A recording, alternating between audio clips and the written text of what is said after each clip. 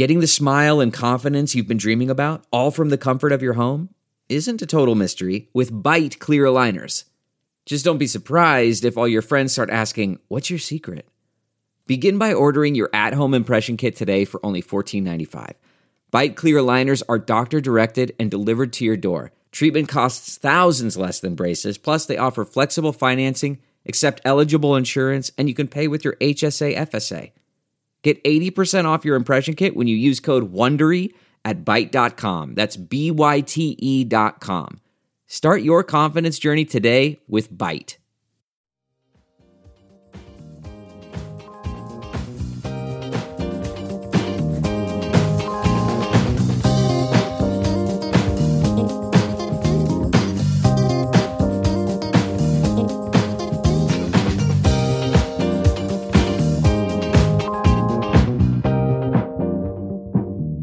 And now, the list of things that you can buy at the Chicago Reader store at chicagoreader.com. Things to wear like Chicago Reader hats, t-shirts, bandanas, and face masks. Things for your daily life like the Chicago Reader camping mug, Chicago Reader tote bags, and a Chicago Reader reporter's notebook. Things for you to read like our Reader recipes, the Chicago Reader 420 Companion, our Chicago Reader Best of book series from journalists Maya Dukmasova, Mike Sula, Ben Jarofsky, and Lior Galil, the Chicago Reader coloring book, and the Chicago Reader Stay Home puzzle. Find the Chicago Reader store at chicagoreader.com and show your support for the nation's first free weekly newspaper since 1971.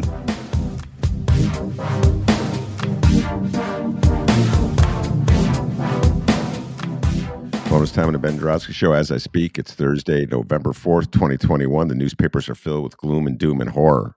I'm just going to read one headline just to give you an idea what's going on in this world at this time. New York Times. Bruised at polls, Democrats look at their missteps. How many times have I seen a variation of that headline? How many times? Every midterm election, Democrats get clobbered by the Republicans, and then they look into the mirror and go, what do we do wrong? How should we do it differently? I never see Republicans crying like that. You ever notice that? When they lose, they just say they didn't really lose.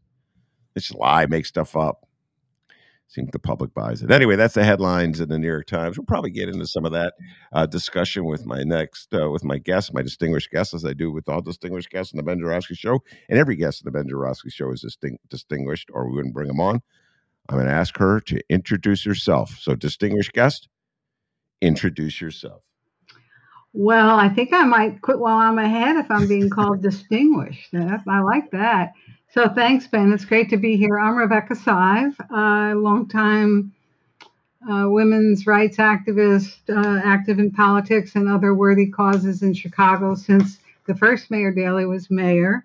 And I think we're here because lately I've been writing about women in politics. Actually have written 3 books in the last 10 years, about ready to break out. But there's lots to talk about on that front as well as to write about. And I think this week's a good one to do that, given what happened in the elections, as you just pointed out. So happy to be here, happy to talk about what's going on and share my perspective.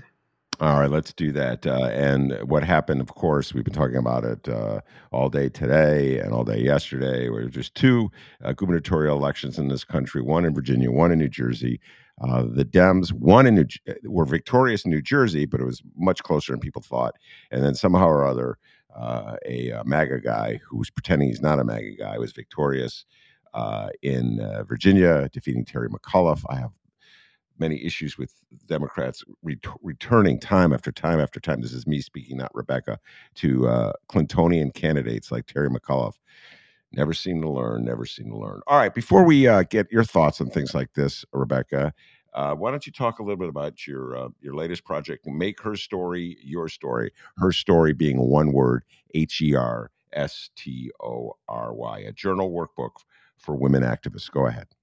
So yes, her story as opposed or in addition to his story, right? So the idea here, several ideas. One is that there are now several generations of women who are coming up in neighborhood organizing, community work, political work, running for office. And one of the things that can help them is to, both solo and in a group kind of figure out what they want to do and how they want to do it. And of course, there's lots of training for that. There's books you can read. But what I thought might be helpful is a sort of a journal, a writing journal with sort of inspirational prompts and that kind of thing. You may not know this, but journaling is a very big deal among women, particularly younger women. So the idea was to publish a journal. It's now for pre-sale available and will be published on January 2nd of 2022. So since I'm promoting, I'll just say it's the perfect holiday gift you can promise all these women in your life. So the idea there is to help women sort of orient their work in the public sphere to the extent they want to run for office, figure out how they may want to do that, then get the help they need.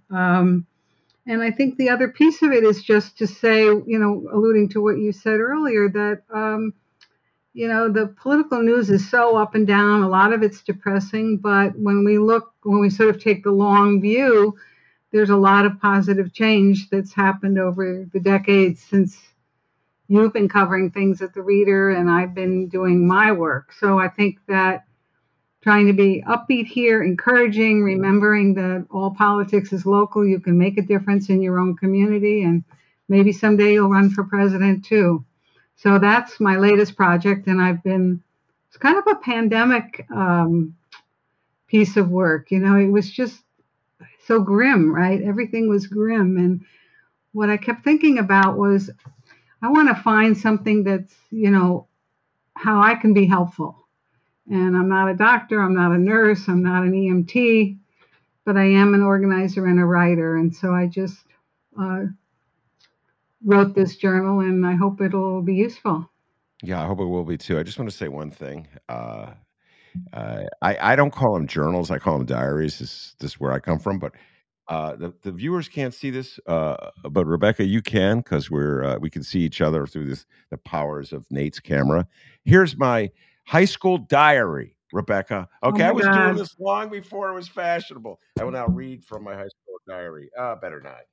It's too embarrassing to read that thing, but I keep it around just to remind myself. Mm-hmm. Well, that's the thing. It's the diary, exactly. Yeah, diary. I still keep a diary. All right, Rebecca. Now, you alluded to the fact that you and I have been around for a long time, and it is true. I think I first met you, the year was 1984.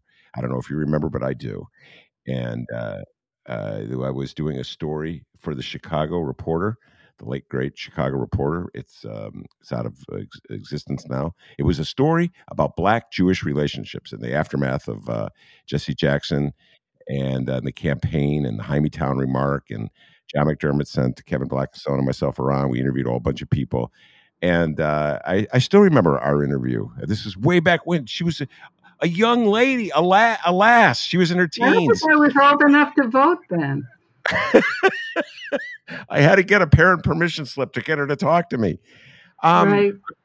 So just think, let's reflect for a moment. 1984, Jesse Lewis Jackson running for president, Harold Washington, mayor of the city of Chicago, under siege from Eddie Verdolac and Ed Burke and all the other white aldermen in the city council were Trump before Trump. And now here we are in 2021.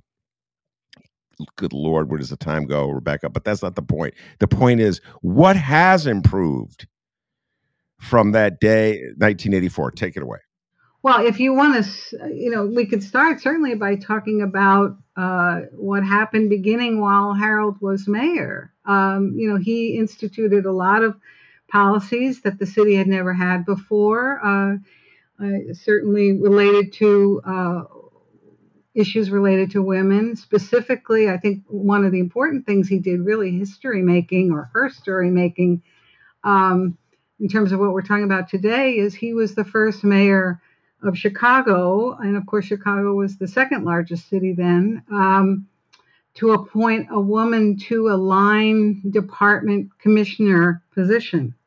And it was Streets and Sand, and then it was Department of Planning. And this may sound like trivia to people, but it's really not, because what that showed is that women did not have to be confined to sort of typical female jobs like head of social services or something like that. And that trend has continued. I don't think it's a big deal to anyone today to see women holding those kinds of jobs, whether it's in government or in the private sector or elsewhere. So, among the positive changes have been the ability and opportunity for women to achieve executive positions, although in fairly modest numbers when you talk about elected office. And we should definitely talk about that. I mean, other changes, I think, referring back to our first conversation about Black-Jewish relations, I think that, again, beginning with Harold, who had substantial Jewish support from the very beginning of his first campaign, there's just a much, I'm not a Pollyanna, but I think there's a much greater understanding about why the interests of those two groups are aligned. And certainly their voting patterns reflect that. Most African Americans vote Democratic, and most Jews do too, whether it's in Chicago or elsewhere. So I think that's really, really important. When you look at the Congress, certainly you see Congress people, whether they're Black or Jewish, among the most progressive, supporting progressive policies. So I think that's a positive. I guess I would say also that if we are talking about civic life, that at that time there were very few women. You could count on one hand, maybe two, the number of women partners at law firms, right? It was just beginning to change. And likewise, if you looked at the corporate sector, you wouldn't see a whole lot of women, again, in line positions. What you were seeing then were women running, personnel departments, things like that. So there's been a real shift in the opportunity. It hasn't changed, and this is the bad news, it hasn't changed the fundamental fact that there's still profound, sex discrimination and race discrimination, Chicago and elsewhere. But it is the case that the numbers are better than they were then. I guess I would say also, and this gets to be particularly noticeable in the political arena, young women are deciding, and there's a phrase that's now going around in the political world, run as you are. So I'm old enough to remember that if you were interested in running for office, you had to be married to a man with children. And when Barbara Mikulski, as you probably recall, first ran for Congress in 1976, she was anomalous in both respects, right? And now it's, we have any number of women who are young, who aren't married to men, who may not have children. I mean, women are deciding that I have something to contribute. I don't have to conform to a particular modality, and they are winning. And, there are various examples of that. So I think there's a much greater willingness on the part of women to say, yes, I know enough to do this, and on the part of voters to look at people and not see whether they fit some stereotypical, profile, but are people who can actually do a good job. Barbara Mikulski, the former senator from the state of Maryland, is a little history lesson for some of our younger listeners. Rebecca, so let's see, 1984, I got to do the math. That's 37 years ago. And so when you look back and reflect, and we'll catch up and talk about the current situation for women candidates. But when you look back and reflect, are there any things that you and other activists of your generation did that you say, maybe that didn't work out? You can learn from our mistakes as well as from our successes, or anything like that, any like political regret that you would have? Go ahead. That's an interesting question. I guess it's not a regret, but it's something I've learned in the subsequent years.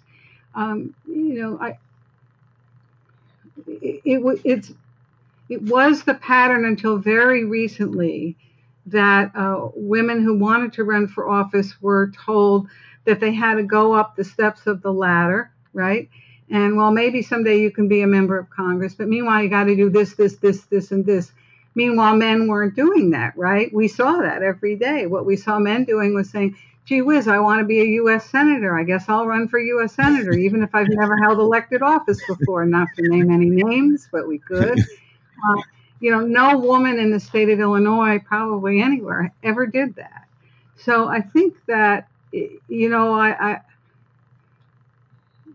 I guess, as I said, I wouldn't call it a regret, but I'm really sorry we didn't sort of look at that and say, gee whiz, why are we being held to a different standard, and why don't we encourage the women we know who are running for office to go for it? And I'll just tell you one story in that respect, which I think is illuminating.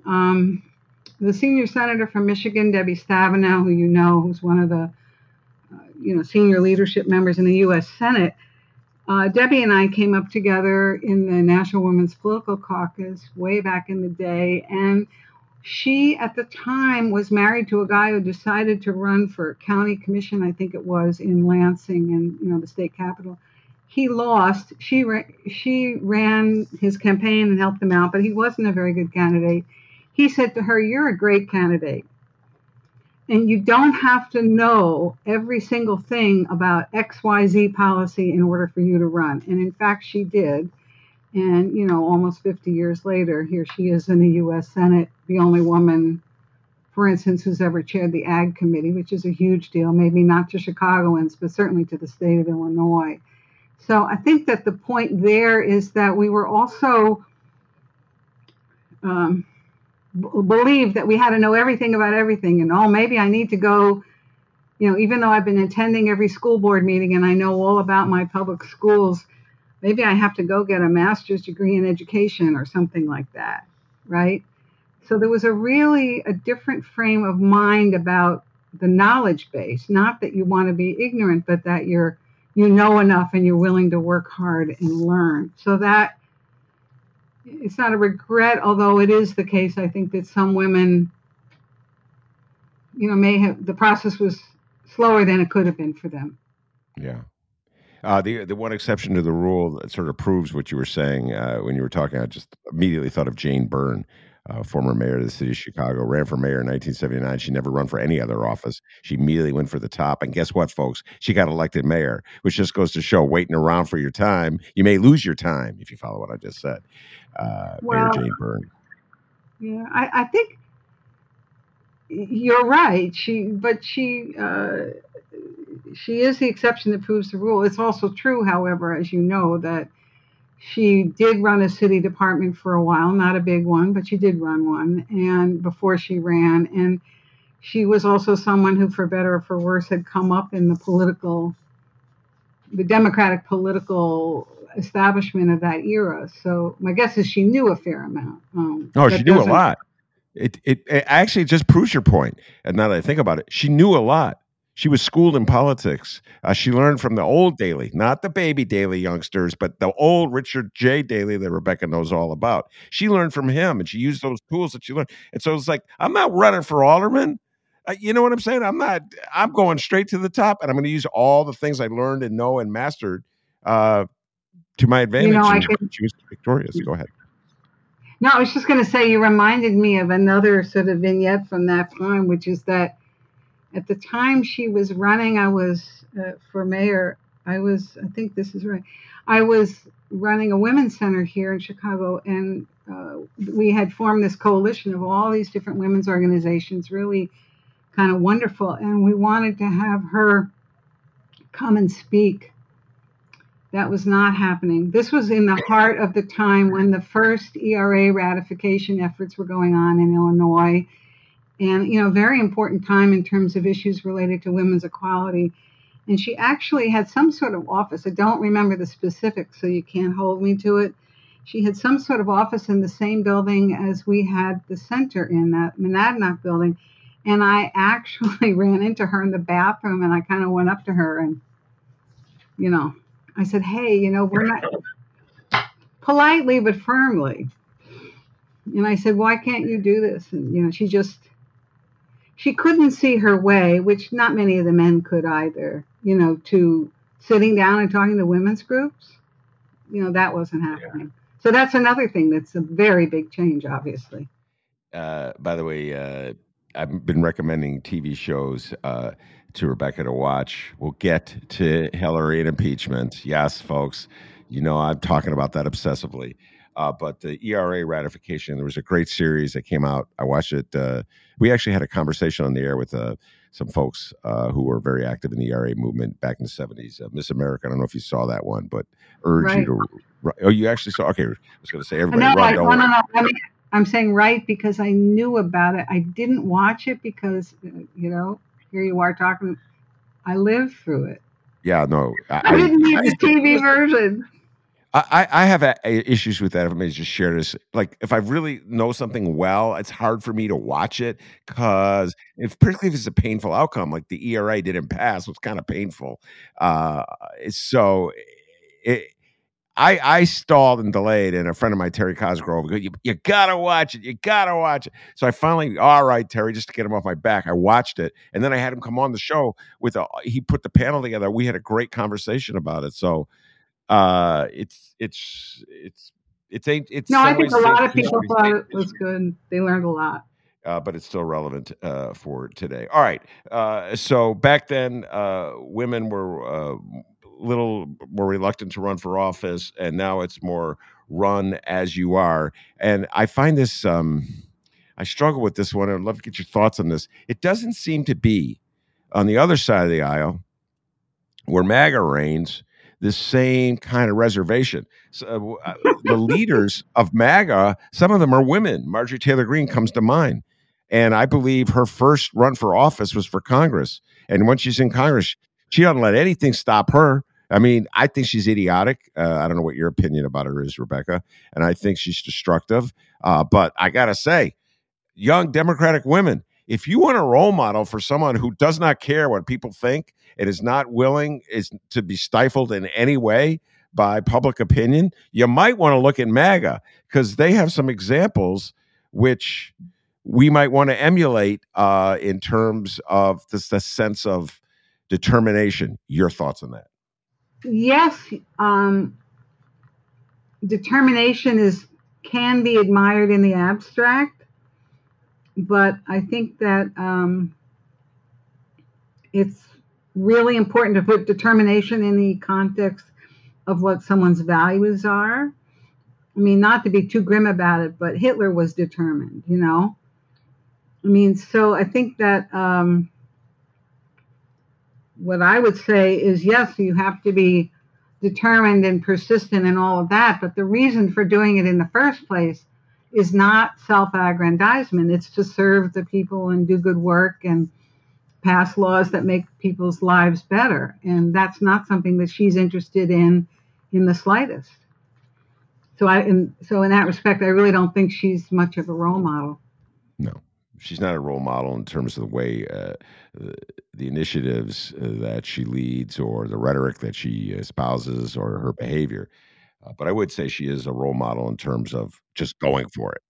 You're right. In the abstract, absent absolutely any policy discussion, uh, I do believe that you can learn a little something from her. All right. I don't want to leave people think I'm suggesting that Democratic women should be like Marjorie Taylor Greene. So we'll move on from her. But I do note that it's very bizarre that on the other side of the aisle, there doesn't seem to be any hesitation whatsoever. All right. So let's talk about Hillary Clinton for a moment. And her inability to win in 2016, even though she got more votes, I always point that out. And what that says about America's attitudes, the American electorate's attitudes toward women in the most powerful positions of all. You talked about executives, how women have had more success in legislative runs, not executives. Well, this is the pinnacle. She was running for president of the United States, and she lost to Donald John Trump. So talk a little bit about what you think that says about the voters' attitudes toward women candidates. Well, I guess I would just step back to the 2008 election, when she and President Obama were competing and he prevailed. And, on paper, and in lived experience, as they term it, she had a lot more experience relevant to the job than he did, and in terms of federal work on federal issues and the kinds of matters that would come to the Oval Office. And yet, he prevailed, and while not handily, it wasn't all that difficult. And so I think that the lessons about women in executive office, and Hillary in particular, can start with that the country and the voters were, and voters who subsequently reversed themselves and voted for Trump in some instances, in some states, were willing to vote for a black man and not a woman. And so there's a very interesting interesting isn't exactly the right word, but there's a sort of something to be figured out there about the issues of race and sex discrimination and how American voters look at that, and whether they're ultimately willing to select a man over a woman, notwithstanding. So I think and that's in fact what happened. So I think the lesson I take in the first instance, starting with 2008, is that this very deep gender discrimination, this belief that women shouldn't be, sole decision makers as presidents are, runs as deep as anyone can imagine, right? Which is why the victories of African American women these days are so astounding and wonderful. They have prevailed against both kinds of discrimination. So when you then go forward and look at 2016, the contrast is equally challenging in a way. That is, she again was, overwhelmingly better qualified, and yet millions of white people, for the most part, including a majority of white women, voted for her opposition, another man. This one happened to be white. So what does that tell you? I think in the first place, it tells you that no matter what anyone says to the contrary, the belief that people don't want, certainly most men, I think 70% of all white men voted for Trump in that election. Probably similar numbers this last time. They just don't want a woman telling them what to do, is how they see it, as opposed to looking at the person and saying, this person knows a lot about how to get laws passed, and not to mention, she's really interested in the kinds of policies that will benefit me and my family. I mean, if you look at for instance, the average family income in the United States, and the fact that in most families there need to be 2 adult workers, the kinds of policies that Hillary Clinton proposed, the kind that Joe Biden is proposing, are enormously beneficial to these families, in which, again, these white families, in which many cases they voted for Trump, or in the case of Virginia, they voted for, I can't even say his name, I haven't absorbed it yet. That's okay. The governor who will not be named. The governor-elect who will not be named. Right. I saw he was the head of he was a member of, or a partner, or whatever his title was, of the Carlyle Group. Well, I suppose you could learn a lot about international finance in that role, but you don't learn a lot about what's happening in the Appalachian communities of Virginia, where people are starving. No, we're doing a lot of analysis, Rebecca, in the aftermath of Tuesday's election with every guest that comes on the show, and our guests are a lot of different backgrounds. So I try to learn everybody's perspective, listen to what they say and their thoughts on this one. And I also have not yet seen a breakdown of exit polls that show like what proportion of women voted for him. And so it's hard for me at this moment to have an immediate thought about it. But it is striking that, and when this gets into the terms of women, that the issue, follow me on this, that seemed to at least just draw a lot of attention in the weeks heading into the showdown was school issues. And parental rights in a classroom. And this one really caught me off guard, Rebecca, I must confess. I didn't think it would have the resonance it would.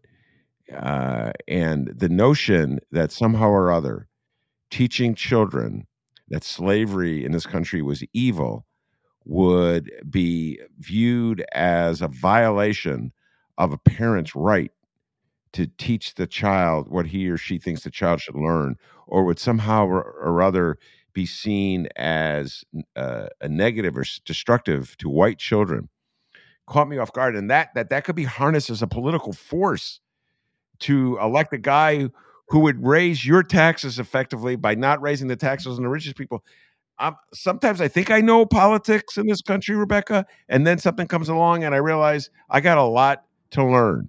So how do you interpret the go ahead. Yeah, no, I was just going to say, I think in terms of what happened there, something that I read that really struck me is apparently, I'm paraphrasing here, Terry McAuliffe made some statement to the effect that the teachers should prevail in discussions about what ought to go on in the classroom, and parents should just, so to speak, shut up and listen to the teachers. And I find that, I mean, it was a devastating statement, and he spent a lot of time trying to recover from it and didn't. But I think that, the point there being, I don't think it would have necessarily changed the minds of those who believe that children shouldn't be taught that the Civil War was about slavery. But I do think it's the case that it kind of built into a narrative, and this goes again back to the Hillary and other lessons from other campaigns, this notion that in a society where there's so much income inequality, lack of mobility, has changed so much in our adult lifetimes, people want to keep the little that they have in many cases, and they're afraid that others are going to get what little they have and they'll have even less. And so there's a sort of turning inward and a turning toward, well, it was the good old days back in, the 1950s when my parents were, or grandparents were, adults, and I want that again, forgetting that the economy wouldn't permit that the way it's structured these days. So that's just by way of saying that I think that this discussion about what to teach is just part of this looking backwards, looking inwards, thinking that there was some other time when we, as this is the predominantly, again, white people who voted for this new governor, when we were in charge and when we had good jobs and when we could prevail. And, there's a really, this is the unsolved conundrum, is that the word, of the Democratic Party, how to reach out to white rural voters and get them to understand that their fortunes are going to be better with the Democratic Party than the Republican Party. And, when Hillary made her mistake on that front, it was also devastating. She talked about deplorables, right? Well, the point that I saw that struck me is not just the rural voters; it was suburban voters, and suburban voters had been trending Democratic. It was the suburban vote for Joe Biden in Georgia that was helpful, and in Pennsylvania that was helpful. And so what it seemed to say is that, man, they're not very loyal. Suburban voters, to put it mildly, they abandoned the Democratic cause within a year, and I'm searching for a reason why. Go ahead. Yeah, no, I was going to say that both in this instance with the gubernatorial in Virginia and in the 2016 race of Trump and Hillary, Black turnout was down. Had African American turnout been the same for Hillary as it was for President Obama, she would have won Michigan, right? She would have won. The difference was 10,000 votes between, between Obama's, in terms of Trump having 10,000 more. Pardon the bad grammar there. But So the point there is that, yes, there's an issue with white voters changing their minds. There's also a substantial issue about African American voters not turning out to the same degree when it's a white candidate. And I think that, that's problematic. On this show, we call it the Del Marie Cobb theorem, name for a frequent guest on our show, political strategist Del Marie Cobb comes on the show all the time, and she's always explaining to our listeners. She'll say, Ben, there's two ways Republicans deal with black voters. One, they try to make it very difficult for them to vote, which is what repressive election laws are about. And two, they feed a sense of cynicism that breeds apathy, that there's no point in voting because both candidates are the same. That's how Republicans deal with black voters. And we got to give credit to Del Marie Cobb. We call it the Del Marie Cobb theorem. And I think it actually, the Democrats help them, Rebecca, when they can't do something like pass a voting rights law. If you follow what I'm saying, you like help feed the cynicism. And yes, it's all Republicans are lined up to block the law, but the Democrats get it together to pass that. Go ahead. I consider Del Marie a friend, and I have the utmost respect for her, and I agree with her analysis. It's also the case, and I don't know how she probably has better ideas about this than I, but it is also the case that in the current political world that we all live in, it's not speaking to the merits, obviously. All of us, we may need to find some new ways to get out the vote. As certainly people like Stacey Abrams have shown how that can be done under the most difficult of circumstances. So I think that there are people who can lead that, and she's leading that, as are others. But I think that the expectation that, for instance, even if the Voting Rights Act, had moved forward yesterday when it didn't, that things would be that much easier is not right. You're nodding it is not a reasonable expectation. And so, it's kind of like, it's the same as with other issues. Pretty soon, women's right to choose is going to be overturned by the Supreme Court. That happened in 1973. Roe was adopted. So we're regressing on any number of fronts, and we're just going to have to figure out new strategies to prevail, even if it's piecemeal. All right, let's talk about that. That was my next question anyway, and you led right into it. The politics of abortion. I had thought that in the immediate aftermath of the Texas abortion law, and in the immediate aftermath of the Supreme Court punting on that matter effectively, that it would be a rallying cry for Democratic voters, particularly women, and that would help Terry McAuliffe. And in the very areas, like those suburban areas I was just alluding to, that's what I expected. It didn't work out that way. So talk about the politics of abortion as a motivating force for MAGA conservative voters who are against abortion, and as a motivating force for whatever we call them, progressive voters or independents who presumably believe in a woman's right to choose. Well, there's no question this has been documented in a number of books, including a very recent one by a woman named Kitty Colbert that I recommend to everyone.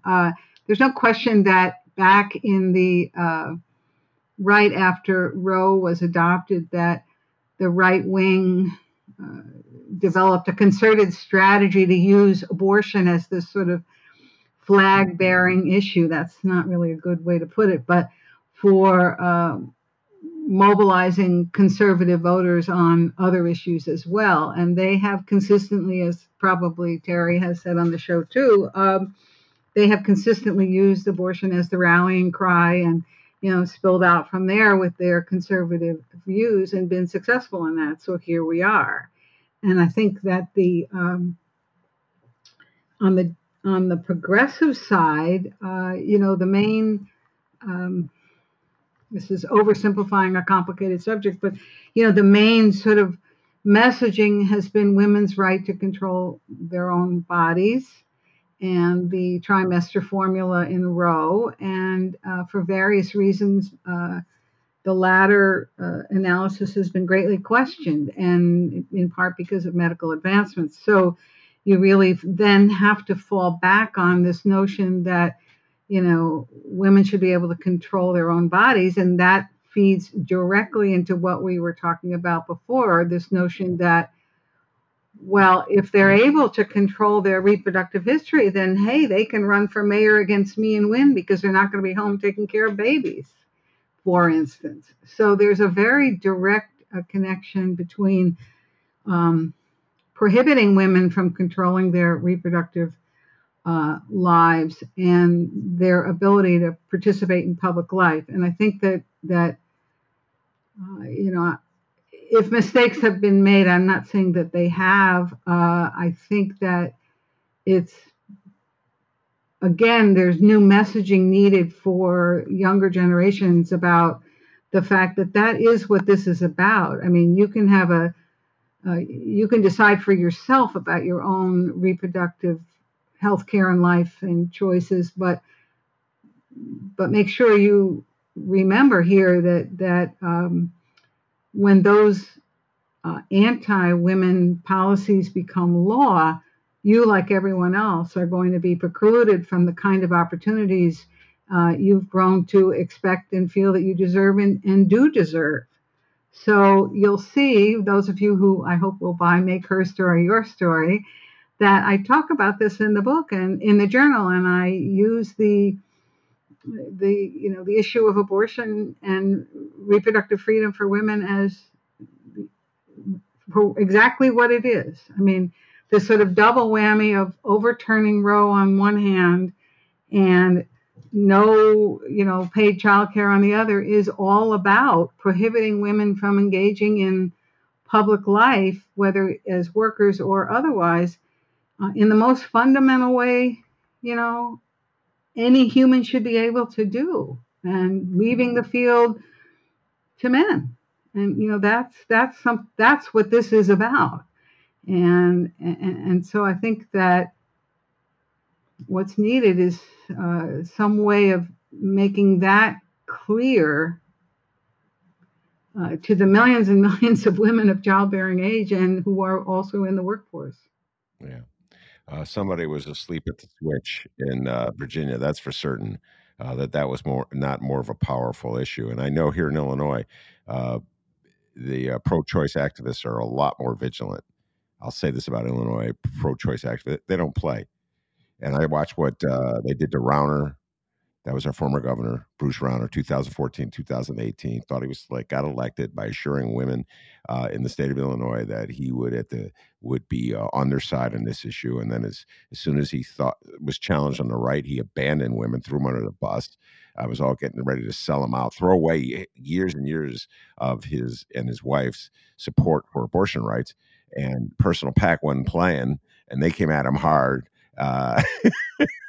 And I get great delight out of this because then he got challenged on the right on this very issue. So I think a little good news, in my humble opinion, Rebecca, and I hope you share this, that the pro-choice movement is a little more vigilant in Illinois than it is in other states. Clearly, it's asleep in the state of Virginia, in my humble opinion. By the way, this must really – go ahead. Your thoughts. No, I was going to say I agree with you. Illinois is sort of we lead in this respect of fighting successfully, no question. Yeah, don't play around. And they all learn from the machine, fighting the machine. Like Rebecca started off, she was fighting the Democratic machine. That's how you learn. I don't know what what they learned from. I don't know. I haven't studied it enough. Hopefully the listeners won't sort of think that Virginia trumps everything. Elections swing back and forth all the time. By the way, we also learned that you gotta take some kind of painful irony out of this one. And we talk about this on the show all the time. Old MAGA, when the resistance to the vaccine is stealing every line the abortion rights movement has ever come up with. It's my body. I can do what I want with it. Where are you in the fight for a woman's right to choose, MAGA? Hiding under a desk? and I just love it, man. You got firefighters and police officers and basketball players and football players. Aaron Rodgers up in Green Bay, I see you, saying, "It's my body. I want to do what I want with it." It's like, hey, Aaron Rodgers, why don't you go down to Virginia and spread that message, or in Texas? They can't come up with ideas of their own, Rebecca, so they steal yours. All right, let's talk about a little good news on the political front. It's all been gloom and doom in this conversation. Rebecca, give us some good news that you're feeling right now, politically speaking. I've been jumping up and down, I should say, about Michelle Wu in Boston.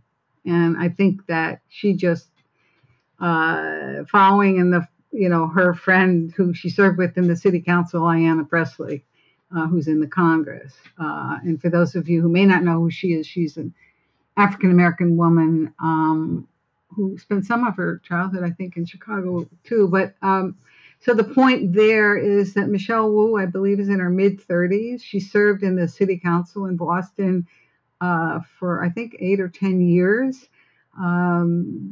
Was very clear-headed about the policies, progressive policies that she felt ought to be implemented, and prevailed in this race against another woman, interestingly enough, who was somewhat more in her policy. Come to find out, which I didn't know until I read all the news this week, that Wu is a sort of protege of Senator Elizabeth Warren, that she was a student of hers at Harvard Law School. And as I read the story in the Times, Warren sort of took her under her wing in terms of her legal education and also her education in public policy. But here's a woman who's, the child of immigrants, came up in a very modest economic circumstances. I mean, a lot of these people, of course, are exceptional. She's obviously brilliant, very well educated, and not all of us, can do that. But the fact is that it's a pretty wonderful thing when people like Michelle Wu decide to devote their lives to public service instead of to, a big 8 accounting firm or something like that. So, I really, and she's just one of a number of examples. There are other, the number of women mayors and women of color who are mayors is increasing right now. So I take a lot of heart from that and encouragement. I think that the other good news here that I think about is that this has really only happened, it's been less than a decade. I wrote a book in 2013 called Every Day is Election Day, and it was a guide for running for office. And at that time, some of these challenges that we talked about earlier were still really prevalent. And at that time, there were maybe 3 or 4 organizations that were training women to run for office. Now there's, I don't know much about the Republican side, but on the Democratic side, there's a dozen or something like that. And they're doing a great job. And they're really finding these women like Michelle Wu. And I actually spoke a couple of weeks ago to a group of them in Minnesota. And, these are, this isn't my generation or even the generation behind me. These are young women, and they have decided, and I can tell you, it's an interesting thing. I gave that speech on Zoom, of course, but on other occasions when I've spoken to groups like that in person, I've really been struck by the fact that these are not, sort of starry-eyed or naive young women. They're the kind of girls who, played sports and were in the student government and Girl Scouts and whatever, and decided that this was something they wanted to do at a fairly young age. Some of them don't like to admit to that because it sounds like, oh, I was too ambitious. But the fact is, you have to be too ambitious, male or female. So the point I'm making here is that these women aren't going to disappear once they find out, that this is a hard row to hoe. They're going to stick with it. So, whenever I sort of feel a little bit down about all this, I kind of look at all these newsletters I get and wonderful stories about these women, Black, white, Asian, Native American. Look at Cori Bush from Missouri, another great example of a young African American woman now in the Congress. I don't believe she ever held elected office before. She talks about living in her car a few years ago. So I think that there's good news, whether it's a matter of looking at increasing the numbers of women or increasing the numbers of people of color. There's a lot to be pleased about. There was somebody I saw. Oh yes, I think it's the new mayor. I think it's of Cincinnati. And then the repeat mayor reelected in Helena, Montana. Talk about conservative MAGA states. A man of color. I mean, so I think there's good news out there, and I think the question is, as we've talked about, how to get so many people who care about this and want to do this to just, step up and step in. All right, well, that's a good spot as any to end the conversation. A little good news, and I'll resist from going more gloom and doom at you. I also urge everybody to check out the interview I did today with Sarah Bingaman, a great activist from downstate Illinois, who talks about trying to win over rural voters, Trump voters, and she talks about it in terms of economic terms, jobs. Really, I think they're good interviews to listen to back, if I must say so myself. Rebecca, the one you just heard, and Sarah Bingaman. So check that one out. Rebecca, before I let you go, tell folks where they can get a hold of Make Her Story Your Story. Well, the easiest place to go is click on your favorite internet book site, and there it is to be ordered. So Bookshop, Amazon, Barnes and Noble, Target. So yeah, take your pick, go ahead, and think about it as a gift for all the women in your life who you want to encourage. I really think that along with other gifts you may give them, this one will be helpful to them too. All right, very good. Rebecca Sive, thank you so much for taking the time to come on my show. I appreciate it. And I also want to thank our good friend Lori Glenn, who suggested this. So, Lori, I listen to you. Okay.